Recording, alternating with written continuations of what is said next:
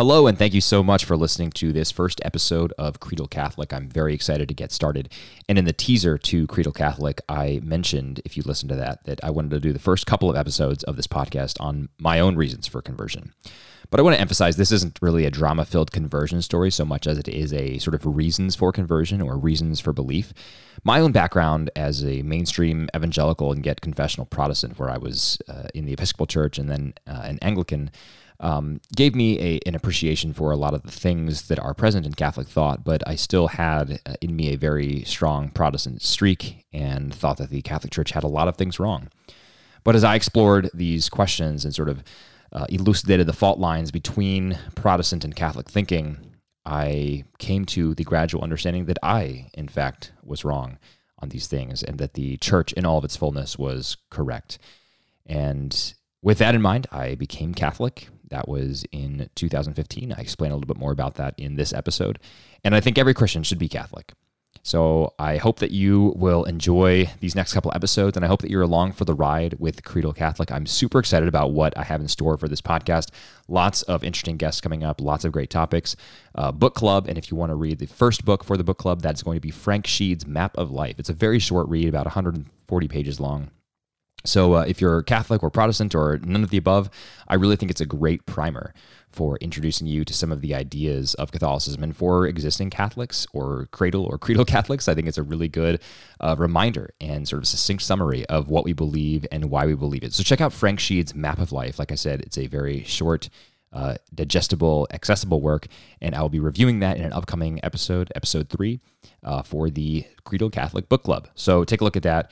And in the meantime, enjoy this first episode, and the episode after this, Reasons for My Belief.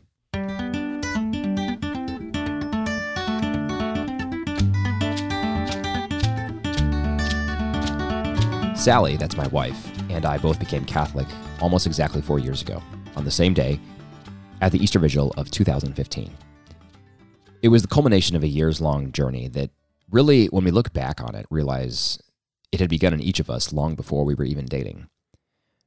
And when we started dating, we realized that we had both thought about this independently, and we resolved that when we were engaged and married, we would really pursue this together and explore some of the claims of the Catholic Church.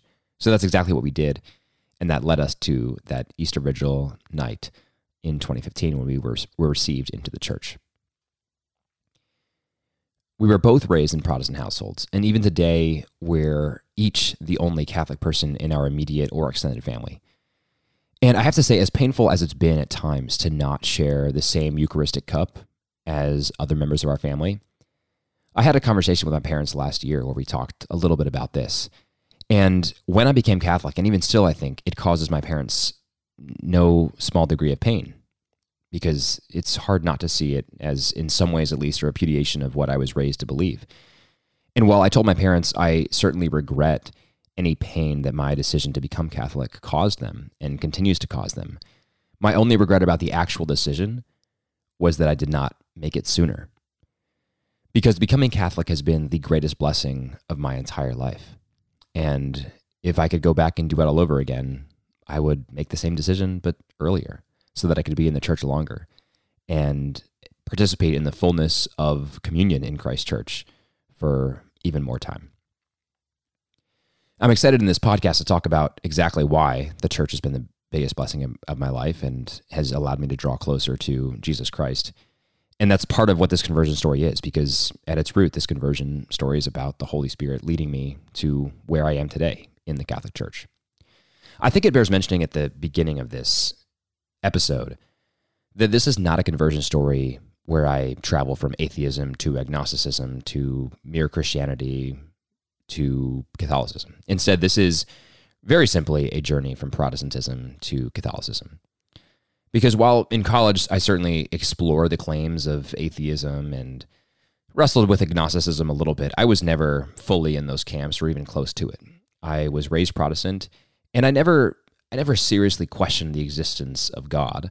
I certainly questioned the existence of God as he is revealed in the Bible, and I questioned the existence of God as he is defined by confessional Protestantism.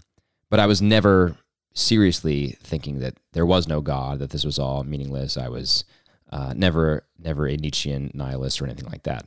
I was Protestant, and it was through my examination of the claims of Protestantism and Catholicism that I became Catholic. So with that said, my story won't necessarily resonate with everyone, but I think, or at least I hope, it will find some purchase with those of you who are from Protestant backgrounds or even still in Protestant backgrounds. There are plenty of good reasons to come into the church, by the way, from atheism or agnosticism. That's just not my story. There are plenty of stories like that. I'm actually reading a book right now called, I think it's called Through Fire by Water, or From Fire. I think it's Through Fire by Water, by Sohrab Ahmari, who has quite a remarkable story, being raised as a Muslim in Iran, and then moving to the West, becoming a hardcore Marxist atheist, and then finding his home in the Catholic Church. So I commend that book to you. I'm through about 50 pages of it, and it's very good. I plan on doing a full episode on it soon, and maybe even interview him on this podcast, which would be really exciting. So anyway, all that to say, there are many, many stories of atheists converting to Catholicism, but I am not one of them. So just be prepared for that. This is not a radical conversion story in that sort of way.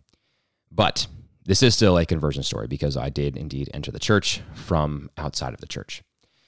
I also think it's worth mentioning that, just as the late John Richard Newhouse converted from Lutheranism to Catholicism, he wrote a letter to his former Protestant brother, his Protestant brethren who with whom he was no longer fully in communion. And he basically said that, I know you see this as a repudiation of what you taught me and what you believed with me, but I don't see it that way. I see it as me taking that to its logical conclusion, me following in that path. And I'm very grateful to you for the way that you taught me and you formed me and you shaped me and you gave me a love of Scripture and a love of Jesus and a love for his church that led me to where I am. And that's very much the way I feel today. I don't hold anything against Protestants.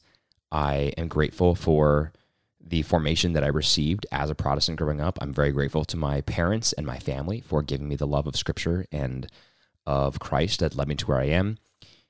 And yet I find myself in a very different place than where they are. And that is sad to me, but I'm very happy to be where I am. So what I want to do in this first part of my conversion story today is talk to you about a couple of different things. One of those is Scripture, and one of those is sacred tradition and ecclesiology, or the church. And I think those two places are good places to start, because it's really those two things that in a structural sense distinguish Catholicism from Protestantism. In the next episode, I want to talk more about soteriology and different understandings of justification and sanctification, how we are saved, and then some sort of some uniquely Catholic doctrines that are stumbling blocks, perhaps, for some Protestants who are evaluating the claims of Catholicism. Things like, the Immaculate Conception, or the veneration of Mary more broadly, or transubstantiation, or purgatory, relics, things like that. So I want to tackle those things, but I think first we have to talk about different understandings of Scripture and tradition. So let's start with Scripture. Let's talk about sola scriptura. So as a lifelong Protestant, I know the value that Protestant theology ascribes to Martin Luther's declaration of sola scriptura, right? The Scriptures alone. Now, it's Scott Hahn, actually. He's a former Presbyterian minister who converted to Catholicism in the early 90s, and his memoir about that, his spiritual memoir, is called Rome, Sweet Home. And in it, he talks about this claim, right, sola scriptura, and how it occurred to him in sort of a eureka moment that claim in and of itself is not actually biblical. There is no biblical support for the claim of sola scriptura. Now, you might say, wait a minute, I've heard a few verses about this, and I'll talk about that in just a moment. But in and of itself, there's no strict biblical support for sola scriptura. Now, there are two verses, in my experience, that are frequently cited as potential support for this. The first comes from 1 Corinthians 4:6. This is where Paul is warning the Corinthians in his letter to not go beyond what is written. But there are a couple things to remember about this verse in particular. First, look at the context. Okay, so Paul is telling them not to go beyond what is written. So, got it. Okay, you have what's written down. Don't add to that. Okay, but Paul is clearly talking about the Old Testament, because if you look at just before this passage where he says, "Don't go beyond what is written," what is he quoting? He's quoting Isaiah chapter 29. He's quoting Jeremiah chapter 9. He's quoting Isaiah chapter 64 and Job chapter 5 and Psalm chapter 94. or Psalm 94. So he is clearly talking about the Old Testament when he's talking about what is written. And in fact, he couldn't be talking about the New Testament because not even the entirety of the New Testament was written. It would be several decades after 1 Corinthians that the book of Revelation, for example, is finally written. So is Paul warning the Corinthians to not even go beyond what is currently codified? Because that's essentially only the Old Testament. Should we then discard the entire New Testament because, as Paul said, don't go beyond what was written then when he was writing to the Corinthians? That doesn't make sense. Second, in this passage as well, Paul has just finished warning the Corinthians against factionalism. He says, there's some of you who say, I follow Paul, and some of you say, I follow Apollos. But, he says, he himself, St. Paul, and Apollos, and Peter are, and this is the word the phrase he uses, are all stewards of the mysteries of God. So he is ascribing to himself and to others, Peter, Apollos notably, who is not one of the original Apollos, as stewards of the mysteries of God, men who are entrusted with the mysteries of God as stewards. Okay, more on that in just a second. The second verse that's commonly used to defend a sola scriptura argument is 2 Timothy 3, 16 to 17. This one's probably a little better known, but I think maybe even a little weaker. In 2 Timothy 3, 16 to 17, Paul, writing to a young Timothy, says that all scripture is breathed out by God and profitable for teaching, for reproof, for correction, and for training in righteousness, that the man of God may be complete, equipped for every good work. Okay, so what is this verse saying? Well, it's clearly affirming that Scripture is God-breathed, not that it is the only source of doctrine. So the Catholic Church actually has also affirmed exactly this. In the Catechism, paragraph 105, the Church says, the books of the Bible have been, quote, written under the inspiration of the Holy Spirit. They have God as their author and have been handed on as such to the Church herself. And in that paragraph, the Church actually cites this verse for proof. So the Church hasn't pretended that this verse doesn't exist. The Church has embraced this verse and said, yes, St. Paul is correct. All Scripture is breathed out by God. It is literally inspired. That's the meaning of the Latin word inspire, right? To just like when you respire, you breathe, right? When you perspire, your skin breathes. Inspire is God inspired, is breathed out by God. So Paul is saying Scripture is breathed out by God. Nowhere in this verse does Paul say that Scripture is the only source of authority.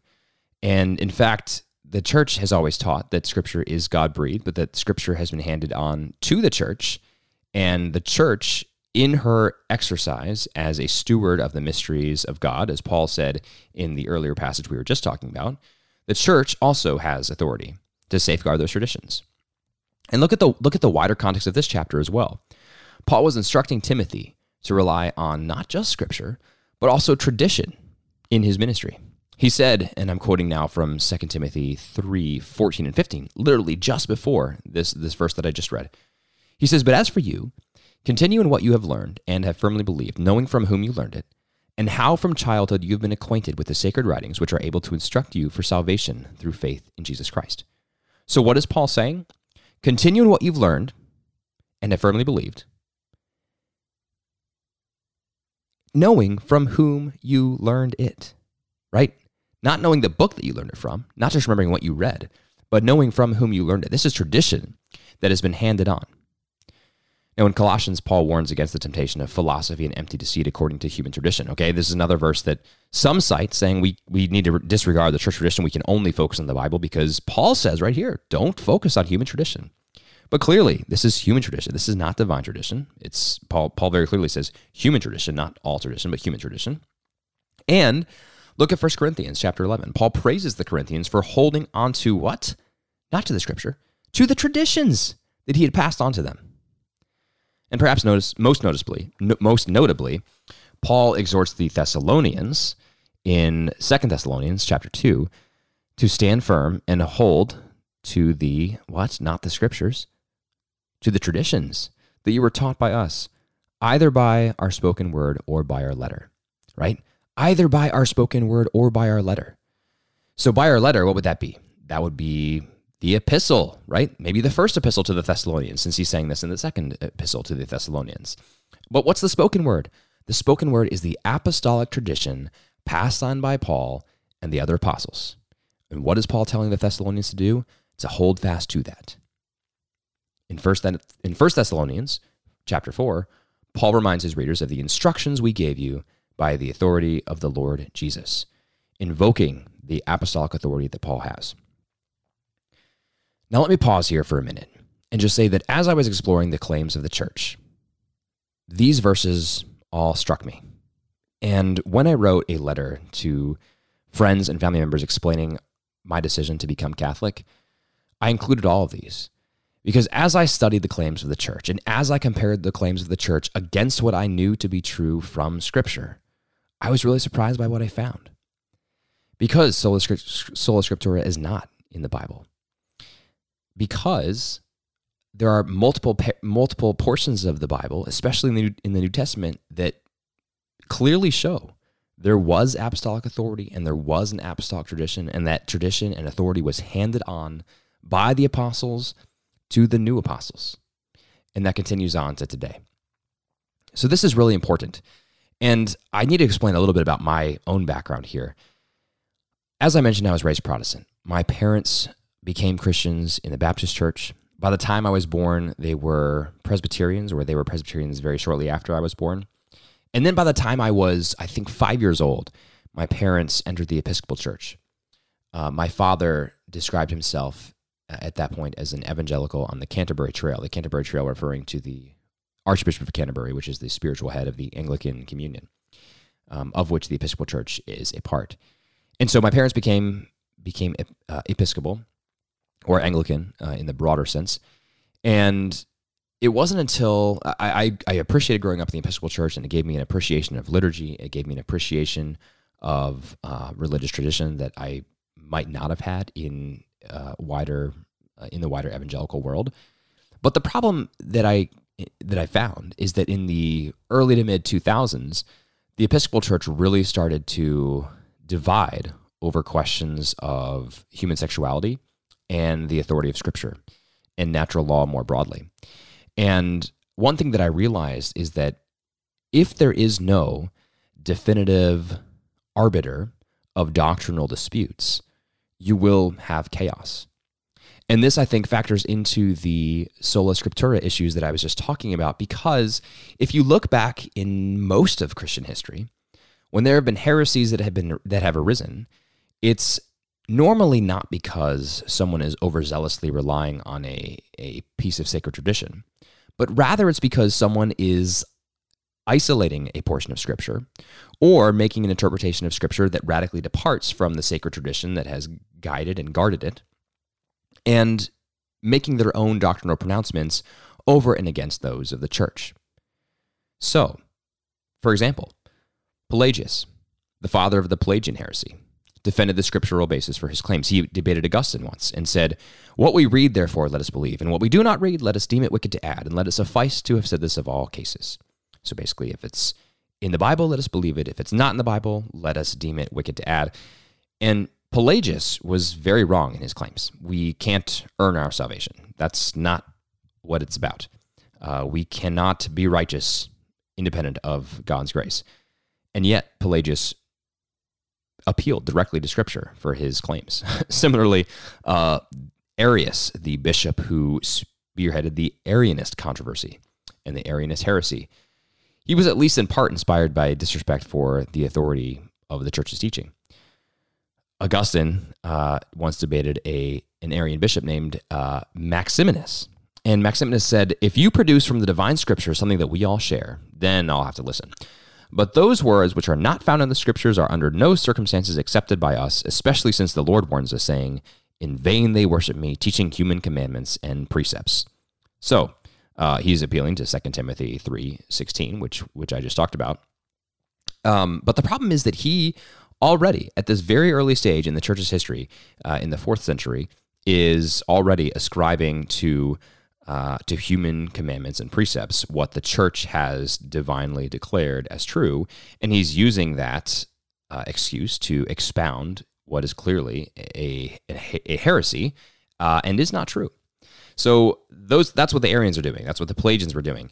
And I read a book by Thomas Howard when I was on my path to Catholicism, and the book's called Lead Kindly Light. It's a very easy read. I highly recommend it for anyone who's engaging with some of these questions. And Howard in that book wrote, Eutychius and Sibelius and Arius got their notions straight out of the Bible as well. Who will arbitrate these things for us? Who will speak with authority to us faithful? And so here we see a great example that church tradition and authority has been absolutely essential in preserving the truth of the Christian faith. Because Scripture on its own can be misinterpreted and misapplied and misunderstood. But when Scripture is guarded by a divinely inspired and guided church, then it can be correctly safeguarded. And that's why Paul pointed out that he and Apollos and Peter were all stewards of the mysteries of God. You see, because the apostolic tradition that has been passed on to the leaders of the church, that apostolic tradition is being stewards of the mysteries of God, and that is what the leaders of the church are. So that's why the church has been necessary for preserving the truth of the Christian faith through the Scripture. So it doesn't take anything away from Scripture. Scripture is absolutely divinely inspired. But the problem with it being divinely inspired is that we need it to be divinely protected as well. And that is why the church exists, at least in part. Okay. It's easy for us now to see retrospectively the Trinitarian theology of the New Testament. But when you just look at the Bible, is it that easy to come up with? Or is it actually the fact that the church, guided by God, was able to develop a robust Trinitarian theology to defend against the many heresies of that time? Right? Would we be able to assemble the Athanasian Creed according to a doctrine of sola scriptura? Would we be able to ascribe or subscribe to the Athanasian Creed and say that anyone who doesn't is a heretic with just sola scriptura? Or is it true that we've received our understanding of the Trinity from the pastoral and catechetical work of the church fathers, the early saints, and the apostles, who all handed down either by, as Paul says, by spoken word or by written letter, the truth of the gospel? And in exploring this question, I came to understand that the latter was the case. Okay, so that's sort of question one. Does Scripture stand on its own? But I think there's another related question to this, and as I was exploring this question, I thought about this as well. What is Scripture? Okay, so if we've established that Scripture is divinely inspired, great. In an ontological sense, most Protestants and Catholics agree with that, right? It is God-breathed. It is useful for teaching, for correction, etc. Okay, so that's what it is in an ontological sense. In an existential sense, it is divinely inspired. Great, okay. In an empirical sense, though, what is the Bible? How many books are in it? Is it 66? Is it 73? How do we know? How did those books end up there? And when I was examining these questions, I realized that not only is the doctrine of sola scriptura unsupported in Scripture, but neither is the canon of Scripture. At no point in the Bible does the Bible say, here are the books of the Bible, right? The best place that this could happen, absent in a startlingly accurate prophecy in the Old Testament, would be in the book of Revelation, right? Where it would be really great if the book of Revelation said, here are the books of the Bible: Genesis, Exodus, Leviticus, Numbers, Deuteronomy, etc. But it doesn't do that. Why? Maybe in part because John was in exile on the island of Patmos when he wrote Revelation, right? Maybe in part because at the time, the New Testament was fragments that were floating around out there, and the church was still discerning what exactly would be in the Bible. Nowhere in the Bible does it say what the Bible is or what is in the Bible. So to understand what's in the Bible, we need to look at the early church. And when we do that, we realize that we have the Bible today only because of the early church. Now, the obvious difference between Protestant and Catholic understandings of Scripture, as far as this empirical sense goes, is the Catholic inclusion of the deuterocanonical books. And if you hear a Protestant talk about these, you might hear the Apocrypha, which basically means of questionable origin. But that's not the Catholic term for them, because they are not of questionable origin. They are divinely inspired. So we call them the deuterocanonical books because of their placement in the canon. Okay, so in the Protestant telling, these books were not considered a part of Scripture until the post-Reformation Council of Trent in the 16th century. The Council of Trent was, of course, the council that responded to the Protestant Reformation, and it is in that council that we find one example of the Church pronouncing what is canon and what is not, what is part of the Scripture and what is not, what is in, what is out. Okay, so there's two misunderstandings that understanding is rooted in. First is the question of the scriptural canon. First is the issue of the scriptural canon is not as neat and clean as some Protestants think. For example, let me tell you here what an Anglican church historian named J.N.D. Kelly wrote. He said, throughout the whole patristic age, as indeed in all subsequent Christian centuries, the Old Testament was accepted as the Word of God, the unimpeachable source book of saving doctrine. Okay, good.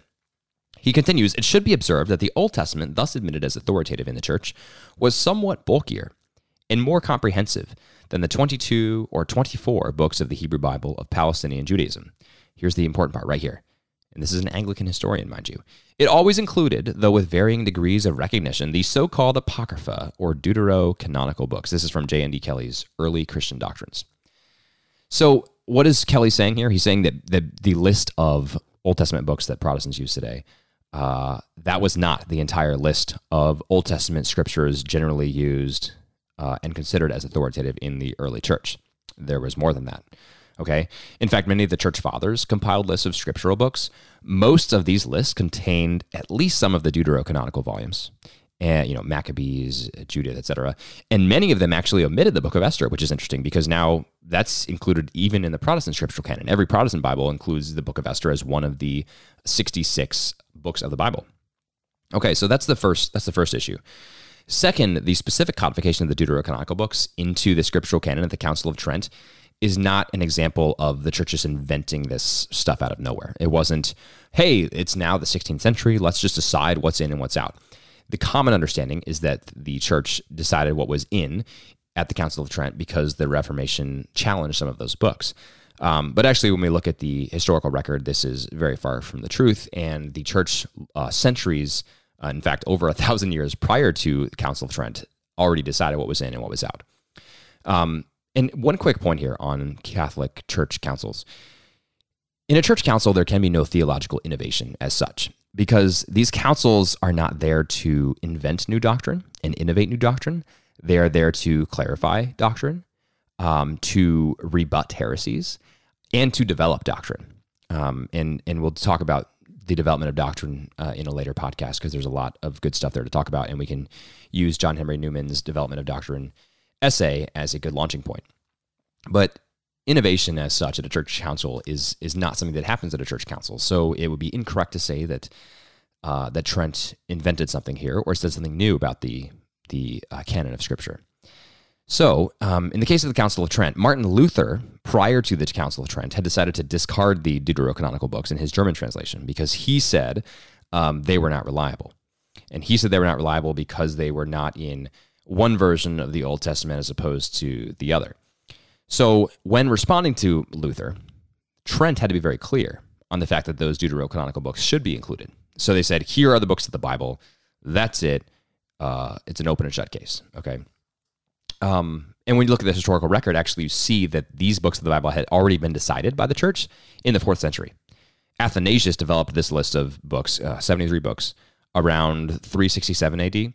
Pope Damasus I confirmed the list 15 years later. And then in 393, the Synod of Hippo officially established the modern canon. The Council of Carthage in 397 AD, and then later Trent affirmed this teaching. So before 400 AD, we had a full, complete, and codified list affirmed by one pope, one synod, and one council, the Council of Carthage. 1,100 years later, Trent says the same thing, and there's nothing new there, right? Okay, here's another interesting thing. This is more to sort of gee whiz knowledge. When I was studying this, I learned that not only did Luther say that the deuterocanonical books, or as he said, the Apocrypha, should not be included in the Bible, he also didn't like the Gospel of James and was very against the book of Revelation. He said he considered Revelation to be neither apostolic nor prophetic. And he moved both of those books to the end of his Bible so that they would not be regarded, quote, among the chief books of the New Testament. Now, Trent, on this point, specifically countered Luther's claims by affirming that, actually, no, James, Hebrews, Jude, Revelation, all these books that you don't like, dude, these are actually the Bible, and you got to deal with it. And I think one other point here, when I was a kid and a teenager, I'd pick up my Bible and I'd read it. And there are some passages that are interesting because, for example, you read John, right? The Gospel of John. John chapter 7, the end of the chapter into the beginning of chapter 8, there's this great story about a woman caught in adultery. And, the Pharisees have this woman, they're getting ready to stone her. Jesus is writing something on the ground. We don't know what. although there's good writing from the church fathers to suggest what he was writing. And so it's a great story, right? Let he who is without sin cast the first stone, etc. All of this. Well, that, if you pick up almost any Bible, you'll see a note that says basically this portion of the gospel is not included in the earliest manuscripts that we have of John's gospel. In other words, maybe it's not reliable, maybe it is, but it doesn't appear in the earliest surviving manuscripts. Well, here's what's interesting. That's in most Protestant Bibles, if not all, and it's in the Catholic Bible because the Catholic Church has decided that actually is part of the Bible. But the interesting thing to me is that the Protestant tradition also relies on tradition here to settle this matter of disputed scriptural material. So the Protestant vision is basically, well, this has generally been considered to be divinely inspired, so we will keep it in here as the Bible. And so the epistemology of the Protestant paradigm here is startlingly similar to that of the Catholic one. In other words, appeal to tradition, to what the church has held to be true, and we will deem that to be true. Okay, so that's sort of the question of Scripture, and I've got a few more minutes here to talk about ecclesiology, and then I'll wrap up this episode 1 and save episode 2 for later. But as I mentioned before, it's impossible to cover my conversion story without talking about this key period of my life when I was in high school and I was in an Episcopal church, and the church literally split in two. I don't mean the physical building. I mean the church as the body of people, the body of congregants, the parishioners in the church, literally split in two. Because in 2003, the Episcopal Diocese of New Hampshire consecrated as bishop a man named Gene Robinson. And Gene Robinson is a man who identified as gay and who lived with a partner. I don't remember if he was in a civil union or not. But the issue was that the Episcopal Church, by consecrating him, was giving moral approbation to the choices that he was making to be participating in sexual activity with another man. And this caused a sort of ecclesial crisis in the Episcopal Church because there were lots of churches that saw the tradition of Christianity and the witness of Scripture as being clear on these issues of human sexuality. And there were others who were much more progressive on these ideas and thought that the Diocese of New Hampshire was doing a good thing in consecrating Bishop Robinson. Well, this reached a head in my parish, in part because of that issue, and in part because the parish was led by a pastor who was a bit of a firebrand and had a tendency to get in theological clashes with his bishop. But the church split apart over this. And I watched this happen, and I was in high school. And this was a church that had meant a lot to me. I was very involved in the youth group. I was very involved in, volunteering at the church all the time. I actually was employed by the church and as a, communications assistant, basically helping to assemble the bulletins and print them and do all the layout stuff. And this was a formative moment for me because I looked at these trends that were ripping the Episcopal Church apart because, I mentioned my parish splitting apart. That was small beans compared to what was happening in the broader Episcopal Church because it was literally rent in two. And I was watching all of this with keen interest. And I was very frustrated because there was no mechanism for resolving these disputes. One group said one thing about the Bible, and another group said another thing about the Bible. And there was no clarity on who was right, and there was no mechanism for correcting those who were wrong. So very, very frustrating. And I think what it highlighted to me at the time is that the church has to be more than this. The church is not simply a body of people in the pews. The church is not simply a collective of Christians who want to do good works and practice acts of charity, although those are good things. The church fundamentally is the steward of the mysteries of God, right? And the mediator of the graces of salvation. And I can explain a little bit more about what I mean by that. But basically, through word, that's safeguarding the mysteries of God, and sacrament, that is administering the sacraments, which are the ways that we encounter the graces of Christ. That is what the church exists for in the world. And as I grew into this understanding of the church, I recognized that this was not what I had grown up believing about the church. And I looked around me and looked at the church of which I was a part and realized that this is not the church that I was in. If there existed such a church, it was somewhere else. And that was when I started thinking about the Catholic Church. So I've talked for a while about Scripture. And Scripture, the question of Scripture is connected inherently to the question of church authority, right? Because we rely on church authority to have our understanding of what is in and what is out of Scripture. If we believe things about the divine authority of the church, we necessarily must also think about questions of the interplay between sacred Scripture and sacred tradition. And so these two questions are very linked together. Well, I think it's important to look at what the early church fathers said about what the church is and where the arbiter of doctrine is. I found this long, and it's not that long, it's a paragraph. I found this paragraph by Tertullian, who himself believed a couple questionable things later on, but a lot of his stuff early on, especially his work against heresies, is very good. And in his prescription against the heretics in chapter 19, he has this passage which I think very aptly talks about the authority of the church to resolve disputes, and how we must rely on the divine authority of the church in doing that. He says, and I'm going to read his paragraph here, "Our appeal, therefore, must not be made to the Scriptures, nor must controversy be admitted on points in which victory will be either impossible or uncertain or not certain enough. But even if a discussion from the Scriptures should not turn out in such a way as to place both sides in a par," so in other words, if we can look at the Scriptures and we still don't agree on things, "the natural order of things would require that this point should be first proposed, which is now the only one which we must discuss." And he's asking this question: "With whom lies that very faith to which the Scriptures belong? From what and through whom and when and to whom has been handed down that rule by which men become Christians? For wherever it shall be manifest that the true Christian rule and faith shall be, there will likewise be the true Scriptures and expositions thereof, and all the Christian traditions." So I like this because he is, one, saying that we need the church, and two, saying that there is no Scripture there's no church without the Scripture, and in a way there is no Scripture without the church, because it is the church that has safeguarded the true interpretation of the Scriptures. And I think that understanding of it is very important. And the Catechism of the Catholic Church also gets at this very well. When Catholics talk about sacred tradition, they're not saying sacred tradition over and above sacred Scripture. And when they say sacred Scripture, they're not saying over and above sacred tradition. Because yes, sacred Scripture is divinely inspired. No, sacred tradition cannot contradict Scripture.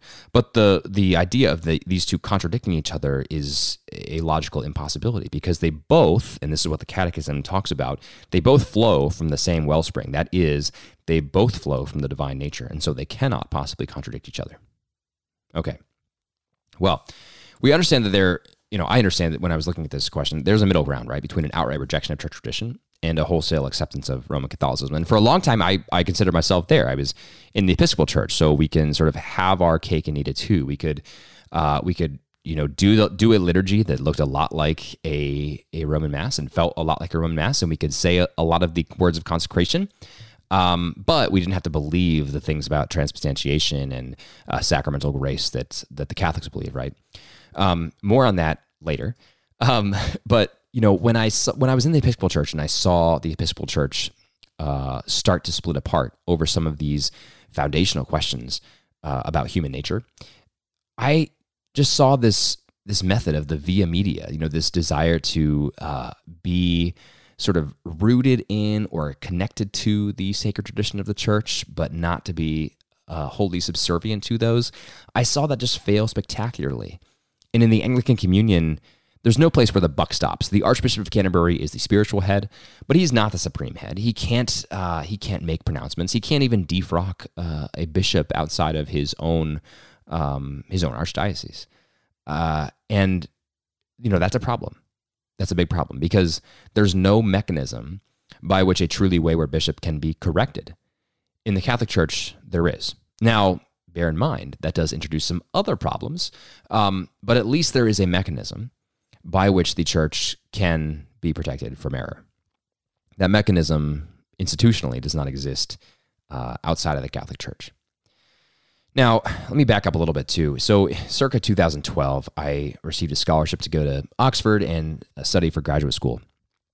And this is a time when I was sort of going through an investigation phase in my life. I, as I mentioned, had been raised in the Episcopal Church, and then I sort of had flirted with non-denominational evangelicalism and sort of confessional Reformed Presbyterianism in college, and I was sort of all over the map, but I was really excited about going to Oxford because it was there, I thought, it was there that I could encounter true Anglican theology, which had such a rich and noble history.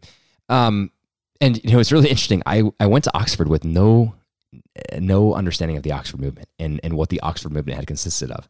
And yes, it is true that the Oxford movement had revitalized a lot of Anglicanism, but it's also true that out of the Oxford movement had come some very prominent Anglican converts to Catholicism, most notably John Henry Newman. And more on that later in a later episode.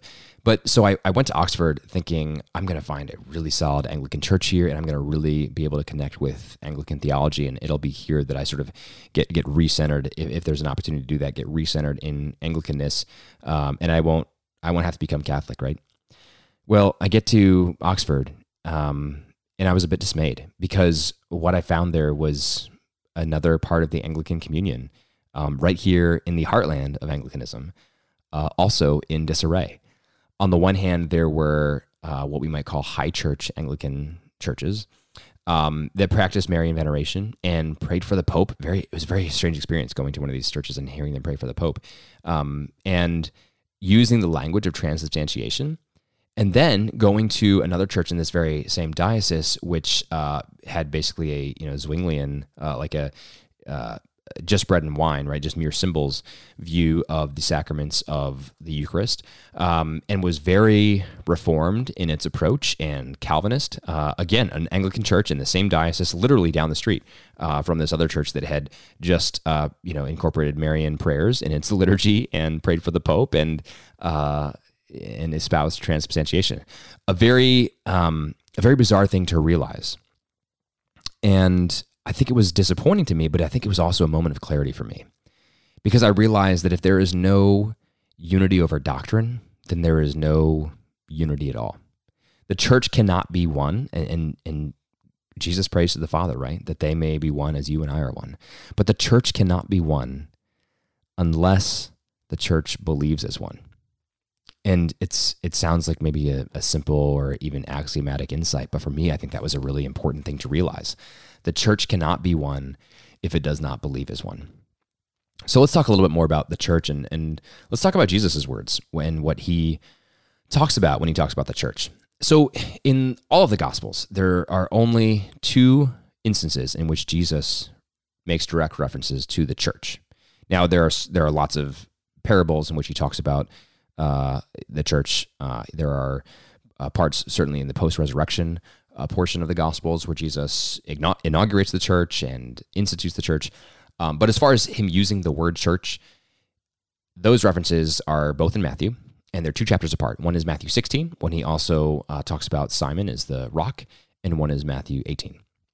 Let me just read to you a quote from Matthew chapter 16. This is a very, very debated passage of Scripture for obvious reasons.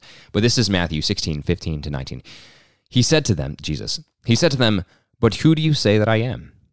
Simon Peter replied, "You are the Christ, the Son of the living God." And Jesus answered him, "Blessed are you, Simon Bar-Jonah." That means son of Jonah. "For flesh and blood has not revealed this to you, but my Father who is in heaven. And I tell you, you are Peter, and on this rock I will build my church, and the gates of hell shall not prevail against it. I will give you the keys of the kingdom of heaven, and whatever you bind on earth shall be bound in heaven, and whatever you loose on earth shall be loosed in heaven." Now, the part of this passage that receives the most attention is the first half of verse 18. This is when Jesus promises that on this rock I will build my church. There are 3 different interpretations of this. The one that the Catholic Church espouses is that when Jesus says, "You are Peter, and on this rock I'll build my church," he's basically using wordplay. The wordplay being that Petros, or Peter's name, is Greek for rock, and he's saying, "You are rock, and on this rock I'll build my church." So he's saying that, Peter, I'm going to build the church on you, right? Another common interpretation, particularly in Protestant circles, is that the rock on which the church will be built is the confession, right? When Peter says, "You are the Christ, the Son of the living God," that's the rock that Jesus is talking about. I have an ESV study Bible from Crossway.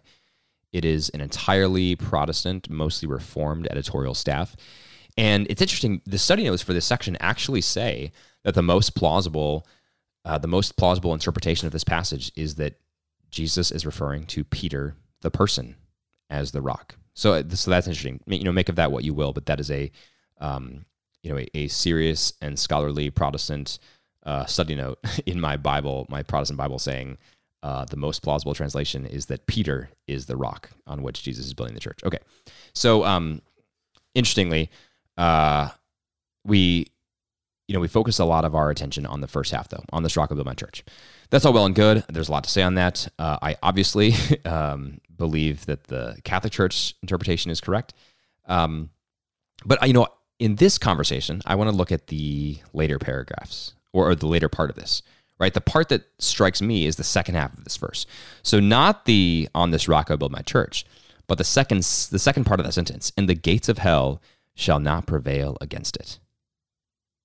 Now, one of the foundational questions for me, as I thought about these questions of ecclesiology, was, do I take seriously Jesus' promise that the gates of hell will not prevail against his church? If we do not, then we are in need of serious theological correction, because Jesus told us they wouldn't, right? Do we believe Jesus? Do we take him at his word? If we do believe that, then, as a Protestant, how can you explain the 1400 years between the Apostolic Age and the Protestant Reformation, right? When all of the church had presumably gone off the rails. By the time Martin Luther came on board to correct everything, almost nothing that the church was teaching was actually foundational to the gospel. So did the gates of hell prevail for a little while? Was the church just invisible at this point? I don't think so. I don't think so at all. And there's a second thing here that I just need to point out in the context of my own conversion. Immediately after college, I read a book called Surprised by Hope by a man named N.T. Wright. Sometimes he's called Tom Wright, but he's an Anglican bishop. And again, Anglican, not Catholic. But his book is actually about eschatology, about the end of the world. And one of the central theses in that book is that there's a common thread in a lot of Christian theology today, a lot of pop theology especially, but it's really pretty pervasive, and you can find it in a lot of hymnals at your church or whatever. Sometimes I think this is in Catholic theology as well.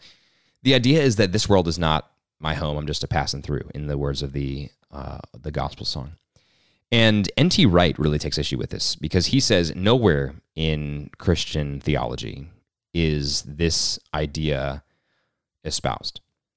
This is not just a temporary home. This is our home. And this home is temporarily conditioned by the limitations of the fall. But this is still our home, and God has made our home, and God has made it good, and God will remake it at the end of time. And God is doing something new, right? He's doing a new thing with his creation, and our task is to prepare for that re-inauguration of the creation, right? It's interesting that in Revelation, we do not all get raptured away to the New Jerusalem, but rather what happens? The New Jerusalem descends from heaven, right, to earth. So it's not about earth being consumed by fire and we all get whisked away to be in the clouds with Jesus, but rather it's about all of creation being remade as the new kingdom is inaugurated. Okay, so maybe it seems like a minor insight. To me, it wasn't, because it sort of turned on my head much of what I had thought about the church. Because prior to reading that book, I had essentially espoused what I call a celestial body count theological worldview, that the task of the Christian was to believe in Jesus and go to heaven. And on top of that, to convince as many other people as possible to believe in Jesus and thus go to heaven. And this book expanded my moral imagination so much more, because instead of seeing my mission as just adding to the celestial body count, and by that I just mean the number of people who get to heaven, instead I saw my task as doing the work of God, and quite realistically trying to realize His kingdom here, trying to live the kingdom of God in practical real, if necessary, gritty ways. And the more I thought about that, the more I realized that a necessary part of this vision, at least in my opinion, is the unity of the church. Because the only conceivable way forward for us to do that is to be together as one people of God. And so in thinking about church unity, I started thinking, what are the candidates for church unity? If I really care about church unity, where do I go? Do I go be a Baptist? Do I go be a Presbyterian? Do I be a sort of evangelical, non-denominational Christian? Do I go be an Orthodox Christian? Do I go be a Catholic, right? Do I be an Anglican, a Lutheran, whatever? What church has the best case for unity? And there are lots of reasons why I thought the Catholic Church had the strongest claim to that. One being that it has the most globally diverse population. Another being that it has a mechanism for correction that is centralized. Another being that it has plausible claims to the very early church in the earliest apostolic age. So lots of things informed my opinion that this was the most serious claimant to church unity. But ultimately, it just needed more. I needed to investigate this more. But combined with the gates of hell will not prevail against it, and N.T. Wright's discourses on the end times through his book Surprised by Hope, I started really thinking seriously about church unity and what I believed about church unity and what God was doing through the church. Okay, so let me just say a quick thing about the church here.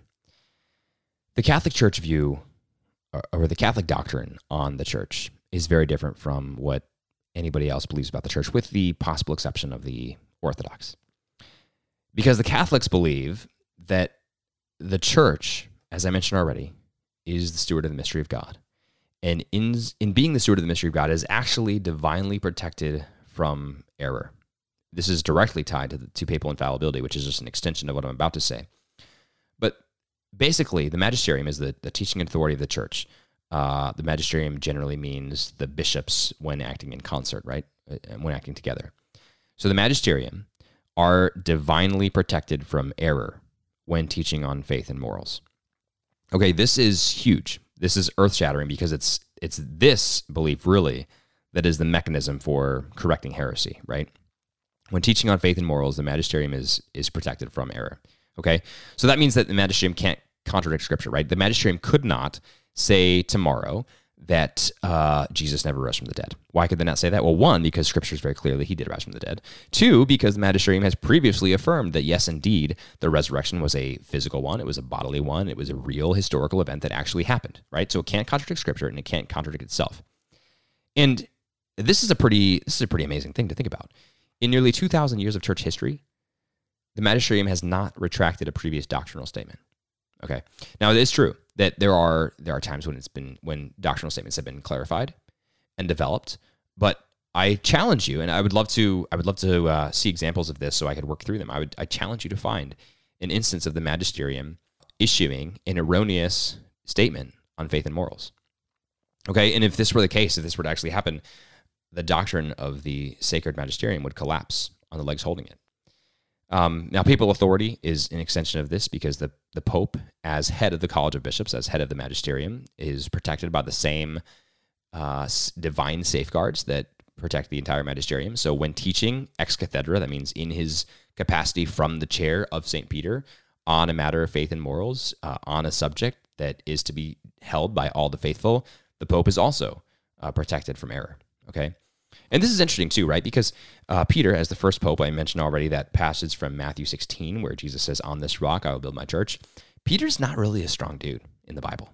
I've been reading through a lot of the gospel passages in Lent this year, and Peter just strikes me as a pretty goofy guy. Like when he goes up on the mountain of the Transfiguration, he he sees Moses and Elijah and Jesus, right? And instead of like falling on his face and just being wowed by this and recognizing clearly that he is being given a share of the beatific vision, instead Peter's like, "Jesus, wow, let me pitch 3 tents, one for you and one for Moses, one for Elijah." Or other times, when Jesus is walking on water and Peter seems utterly confused. Or certainly when he's weak, right? After Jesus's arrest in the Garden of Gethsemane, Peter denies him 3 times. So of all the guys to be chosen as the leader of the apostles, Peter's a pretty darn weak candidate. But I think this is an amazing testament to the way that God safeguards doctrine. Because if Peter was selected as the first pope and was entrusted to be the chief steward of the mystery of God, then wow, it says something about how God had to and has to protect the church and the pope as its head from error. So really interesting. Okay, one final note on that, actually. Acts chapter 15. So this is really interesting, too. So a Protestant who I was talking to in my process of discerning this path to Rome, a Protestant told me to look at Acts 15. He said, look at Acts 15. James, as the Bishop of Jerusalem, is the one who makes the final pronouncement, and he does it over and against the judgment of Peter.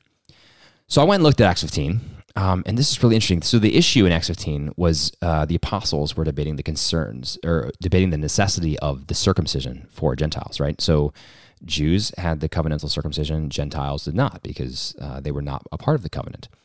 Clearly, this is a divisive issue among the leaders of the church. The church is still sort of figuring out supersessionism and where the line falls on that. There were some who taught that if you were to become a Christian, you were also going to be essentially grafted into Judaism and you had to be circumcised, and there were others who said you didn't, right? Okay, so prior to the council, Paul actually rebuked Peter.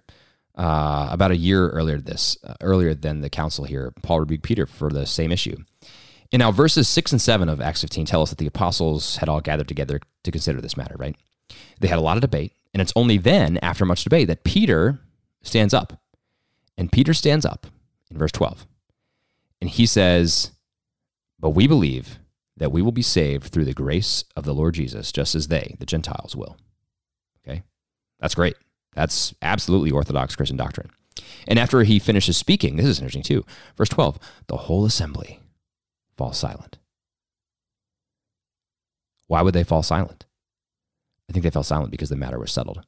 This is Peter, as the head of the College of Bishops, as the chief of the apostles, making a pronouncement, right? They don't need to be circumcised because they will be saved through the grace of the Lord Jesus, right? The matter is settled. And then the attention turns to Barnabas and Paul. They start telling stories of signs and wonders from their missionary journey, et cetera, et cetera.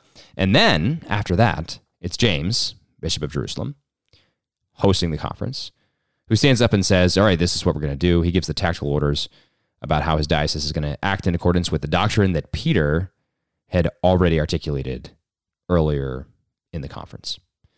So it's interesting. Acts 15, to me, seems to actually justify the structure of the Pope as the head of the College of Bishops in a way that that I had not seen before. So that was another interesting, insightful moment for me.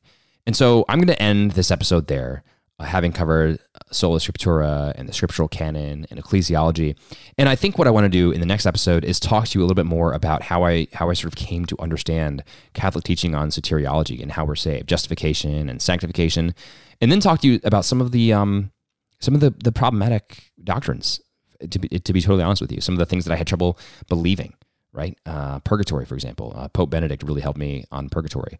Or Mary, the Mother of God, something I really struggled with for quite a long time.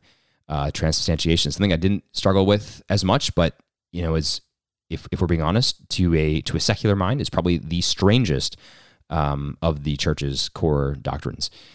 I just finished reading a book called The End of Faith by Sam Harris, a noted atheist, and the book is terrible, filled with logical inconsistencies and straw mans and red herrings and all sorts of stuff. I think I'm going to do an episode on The End of Faith as well. But one of the things he attacks most chiefly is transubstantiation. And I think that is no accident. This is something that is completely countercultural. It is completely antithetical to the materialism of our current world. And it's really a mouthful. It's a mouthful to swallow intellectually. So we can talk about that as well. And from there, I'll sort of wrap it up. But thank you so much for listening. This is the first of many episodes of Credo Catholic. I'm so excited to continue this discussion and continue exploring the depth and the richness of the Catholic faith. I have some really great interviews lined up that I will be recording soon with guests and then releasing soon. So please stay tuned to this feed, and I'd love to hear your thoughts and your feedback on this. You can email credocatholic@vernacularpodcast.com and let me know what you think of this episode. Also, please, if you don't mind, head to Apple Podcasts, give me a rating and review. 5 stars are great, but honesty is the best policy. So let me know what I can do to improve and how I can fix it. Hopefully you enjoyed this rather long-winded discussion. They will not all be this long, but there's a lot to tell when I'm talking about how and why I became Catholic. So thank you so much for listening. I'd love to hear your thoughts. If you have anything to chime in on or something you disagreed with, something that you want to add, maybe you yourself have a journey to Catholicism and you want to share a portion of that, I'd love to hear from you. So again, credocatholic@vernacularpodcast.com. All right, and go check out other podcasts on the Vernacular Podcast Network. You can just go to vernacularpodcast.com and check that out. All right, I will talk to you next time on Credo Catholic. Thank you so much for listening, and God bless you.